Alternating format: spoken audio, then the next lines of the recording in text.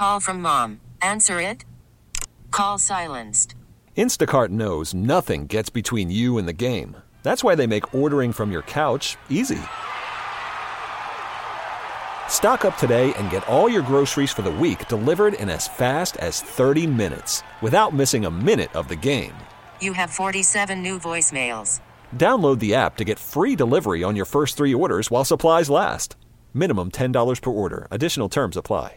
If you have been following our local news, you no doubt know about the tragedy of the Drake Hotel fire, the devastating fire that swept through an apartment for low-income and homeless folks Christmas Day, Christmas morning. And there were more than in one story I said 200. It's actually more like 250 people who are without a place to live as a result of that. There were some people who were paying, rents as much as they could. There were other people who were there temporarily, but obviously it's a devastating situation.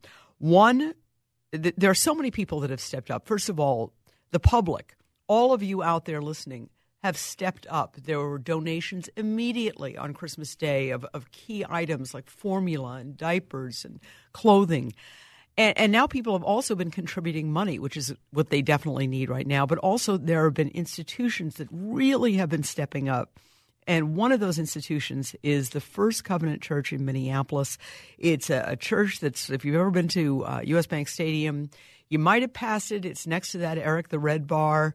That church has really stepped it up, and they are still housing, I believe, more than 60 people as a result of that fire. But the person who would know for sure is Pastor Dan Collison, who is joining us right now. Pastor Dan, how are you?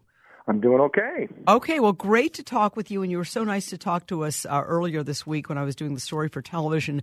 How are things going at your church right now? How many folks do you have?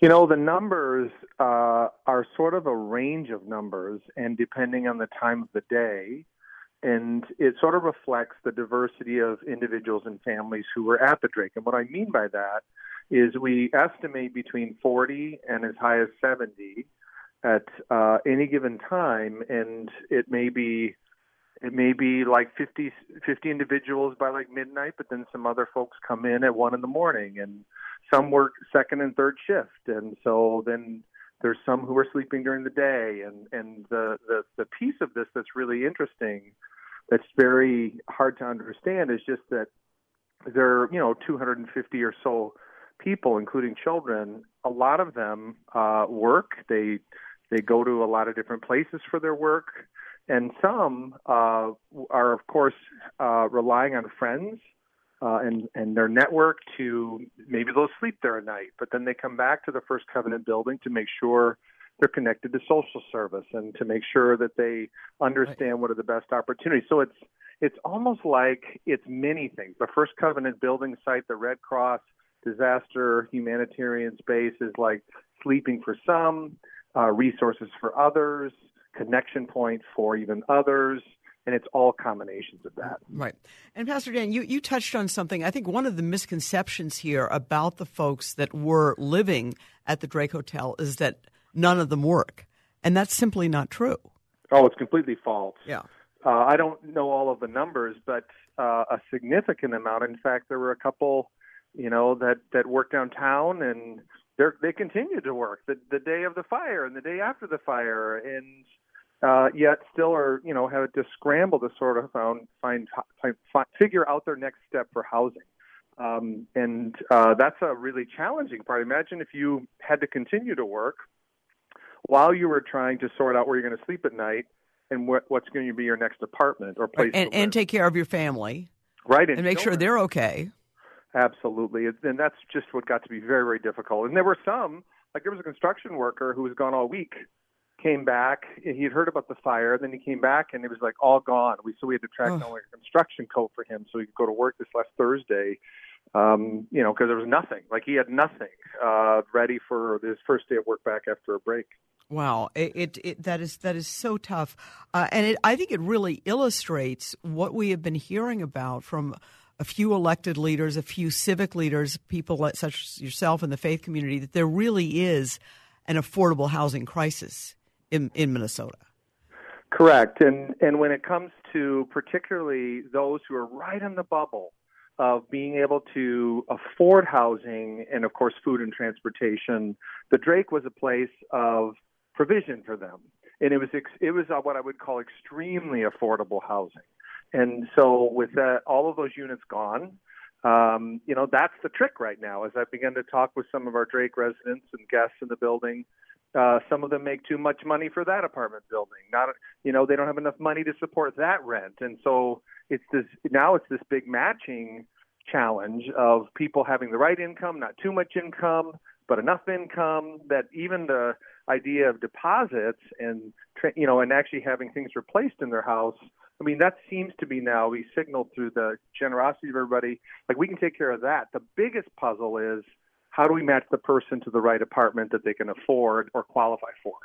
Well, Pastor Dan, let me ask you, for those out there who are listening who say that they've helped a little or they haven't helped yet, they'd like to do something, what can people do to help? I mean, at this point, it really is about the financial undergirding of each of these individuals and families, because I know there's a growing sum of money that's been collected, but as we now spend the next several days, maybe even a couple of weeks, literally one by one by one, family by family by family, each individual and family is going to, first of all, need to figure out how do they replace what they lost, which is tricky. I've learned that some of the Drake residents, they didn't have a photograph of their items. They didn't have insurance. Some were just staying there a couple nights, and everything was gone. So they have to replace things.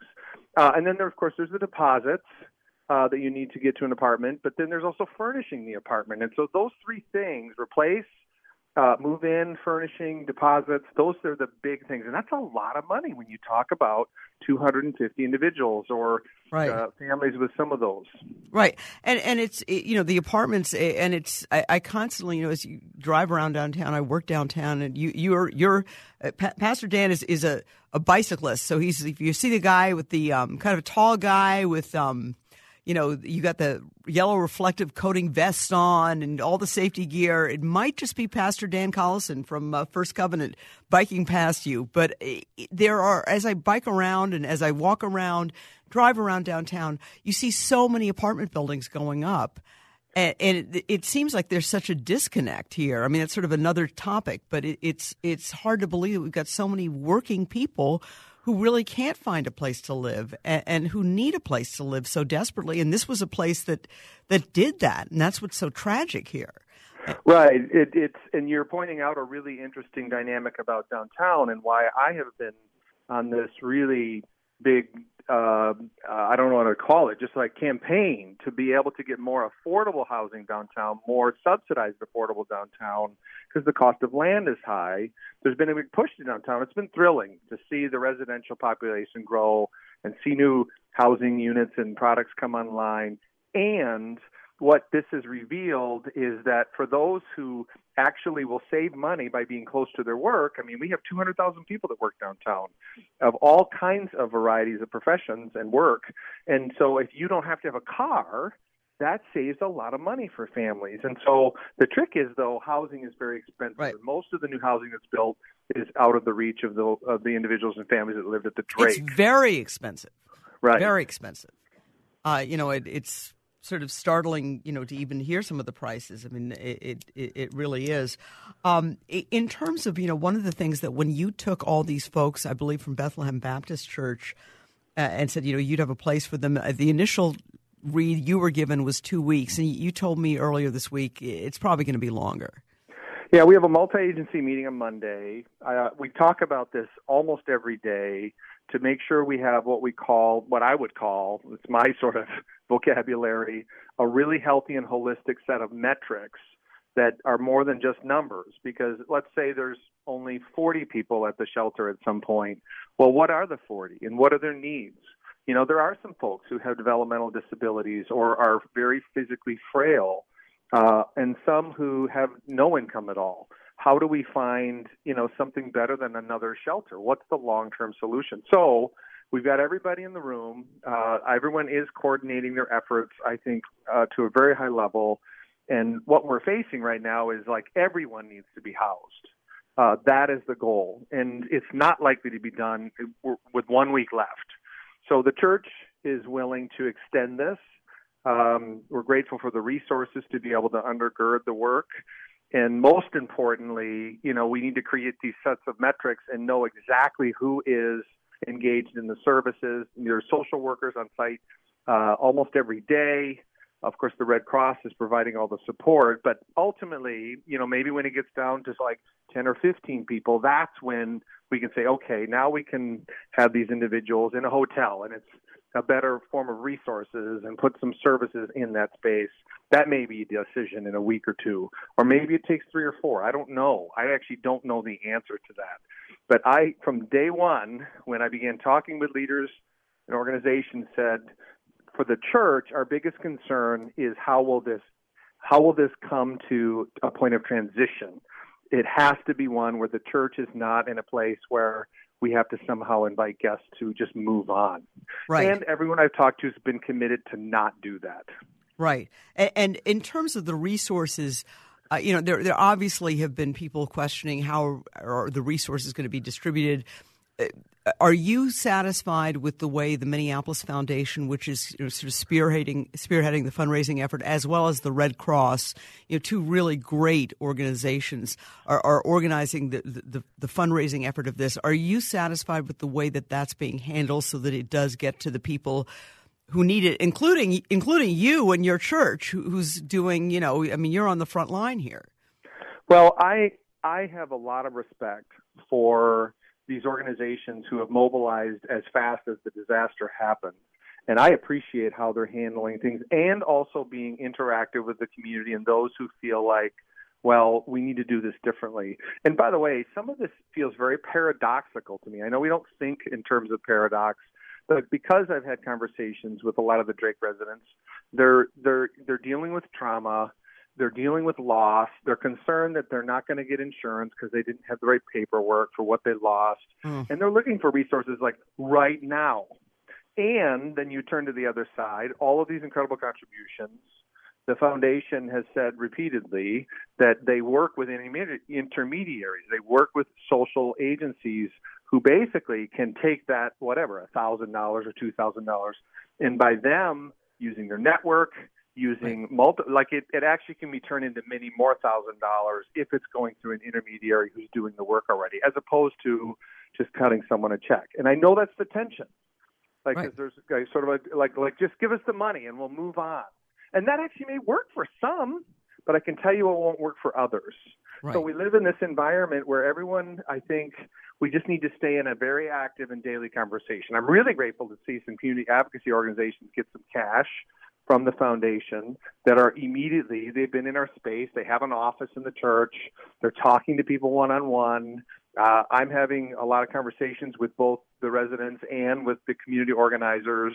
I've even done some target runs to get individual items that individuals needed that were unique and weren't supplied just with the donations. So there's a lot of very custom one-on-one engagement. Right. And I think that it's just very challenging in terms of meeting everyone's need in the timeline that they would like to have that. And so as long as we can stay in this, I am confident that everyone's doing the best they can, and I'm confident that we'll get these families housed. We're chatting with Pastor Dan Collison. He is with the First Covenant Church in Minneapolis, and again, it is just a couple blocks from U.S. Bank Stadium, right next to WCCO Radio as well. The church is doing an amazing job. They have about 60 or so people from the Drake that are still basically living there as they try and sort through all of these issues that you're talking about. I hope that this is somewhat of a reality check. I know that phrase gets overused here about what exactly is the status of people who are in transitional housing in Minnesota, because I do think, one of the things I did when the day I spoke to you, I did reach out to the Minneapolis Public Schools and just say, well, how are you going to handle it? These kids are not there at the Drake, and how many, there are 50 plus kids who are no longer at the Drake who've got to get to school on Monday. The school starts back up on Monday, and they said, no, we're on top of it. We've got, wherever they are, if they're out in Bloomington, we'll get them bused to their school that they were at before. So at minimum, they don't have to change schools. Everything else has happened around them, but they can still go back to that same school, which, how important is that? I would just think monumental. And so they're doing that. And I said, well, how many other kids? I said, that's a tall task to suddenly have to do that for 50 plus kids. And they said, it's difficult. And what's very difficult is that all these children went through this trauma.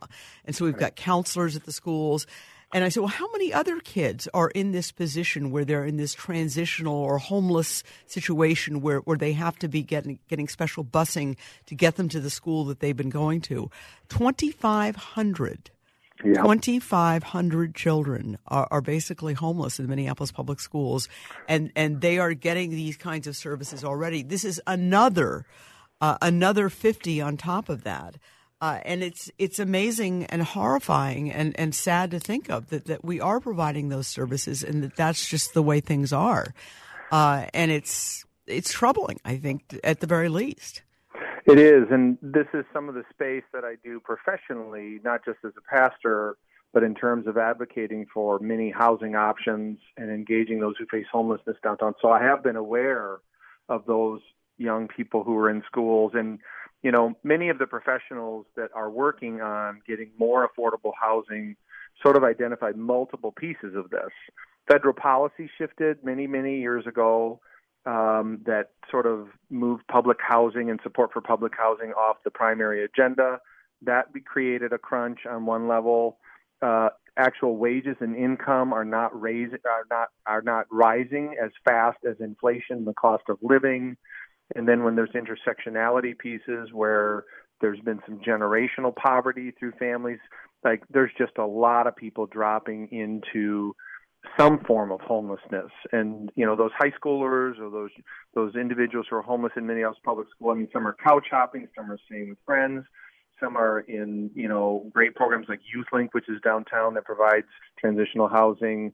But there's just not enough resources. People aren't able to earn enough money to be able to afford the housing. And then, of course, it's a competitive market. We've got a lot of people moving to the Twin Cities. The gaps between professional salaries and those who don't have education and salaries is big. Right. And so the challenges are really, really big on a systems level. That's a big deal. So I'm also trying to keep my brain like, what can we do now? Like the church worked with Community Housing Development Corporation. I don't know if you saw it, but we're building a tax credit subsidized affordable housing on the site. The church is a partner in it. The affordable housing company, Community Housing Development Corporation, they are the developer. They put up a lot of money, solved a lot of challenges, and there's going to be 169 new units coming online late this April. In fact, we've been handing out connecting brochures for some of the Drake residents, and it would be a thrill to see some of the Drake residents qualify for those homes and be able to move into those. And so we understand and are trying to do our best to use our land and leverage it and share it to have more subsidized housing. Okay. And again, for those who want to donate or help out the victims of the Drake, you're saying really cash donations to either the Minneapolis Foundation or the Red Cross is the best way to go. That's correct. Okay. They're on the front line. They're the ones who are distributing to intermediaries. And what I'm impressed with so much with the Minneapolis Foundation is that there's, like, for instance, the grant officer who I've worked with, she's there every day. She's constantly checking in. She's talking to residents. She's at the Multiple Agent Resource Center today and yesterday, and they are really close to the residents, and they are engaged in listening, paying attention, and giving grants to organizations that are qualified and that are able to quickly get that money into the hands of residents. So, by the way, like I don't remember what the total was. It was close to $20,000, like literally cash and cards, like every day to anyone who needs it.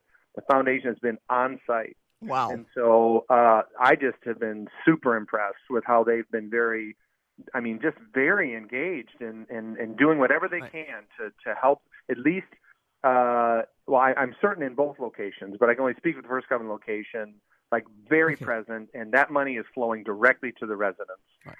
Yes, there's pieces of it going to professional organizations, some going to First Covenant to keep it, all like sustainable for 24/7 living. But I just want to say that money is going to them. It will go to them. Everyone's got an eye on it. Everyone's highly accountable. And I guarantee you 5 months from now or 6 months from now, when we're looking back at this, we'll be able to tell some important stories of how residents were able to find new housing, and also some of the challenges that just sort of snapshotted. We have problems here. We have to work on this. Yes. I mean, 2,500 children already in that situation. This adds another 50. Yep.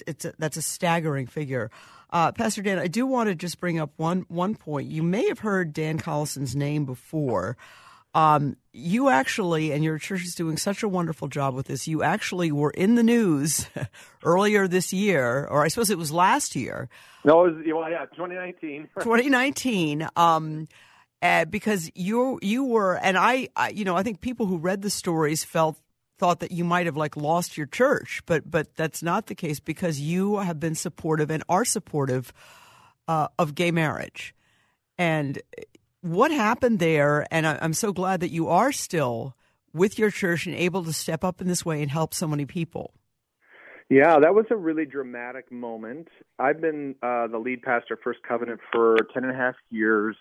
And when I arrived 10 and a half years ago, the congregation was in crisis. And several commitments were made as we got going. One was 100% reinvention, courage to follow through on commitments to be a downtown congregation. And then what we learned quickly was our building had to be used for community good. So we committed all three of those, and they always sound great from a distance. But then when you get into the direct, what does that mean? That's when it gets challenging. And so this conversation about supporting our gay members and gay marriage and equality, the human rights around LGBTQ issues, was just forefront. And it was hard, right? Because think of 10 and a half years, right? It wasn't legal to be married 10 and a half years ago.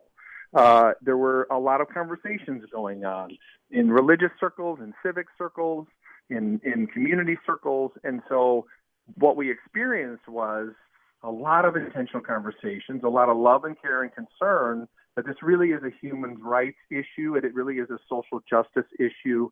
And the church had the courage to say, yes, we stand for all issues of social justice, including this newer idea of supporting gay marriage. Well, the denomination that we used to be a part of, the Evangelical Covenant Church, had a long history, actually, of letting people disagree, even disagree with established or discerned positions, and then still stay in it. And while it was always a struggle, they tended to do that. And so for 5 years, we were able to continue that dialogue. But then there were some new folks elected. There was kind of a lot of anxiety and frustration in terms of not wanting there to be ambiguity about this. And so sadly, at the annual meeting last summer, the elected leaders of the denomination and all the delegates voted to remove my license. They voted to remove First Covenant from the church. Many of us who are from the covenant tradition would argue they changed dramatically who they were as a denomination. The good news is that First Covenant Church in Minneapolis. And you're there. Right. That's the good news, and you're here to help everybody. Right. Well, we're there, and we own the building, we own our name, and so we just kind of keep moving forward with sort of, I call it a measured sense of freedom and joy for the work. Well, we're very happy, and I think a lot of people who've seen the remarkable work you've done, on a regular basis, but also in this crisis, are happy as well. Thank you so much, Pastor Dan Collison, for joining us. You're very welcome. It's a privilege to have this conversation. Absolutely. Thank you so much. We really need new phones. T-Mobile will cover the cost of 4 amazing new iPhone 15s, and each line is only $25 a month. New iPhone 15s? It's better over here. Only at T-Mobile, get 4 iPhone 15s on us and 4 lines for $25 per line per month with eligible trade-in when you switch. Minimum of 4 lines for $25 per line per month with autopay discount using debit or bank account. $5 more per line without autopay, plus taxes and fees. Phone fee at 24 monthly bill credits for well-qualified customers. Contact us before canceling account to continue bill credits or credit stop and balance on required finance agreement due. $35 per line connection charge applies. See T-Mobile.com.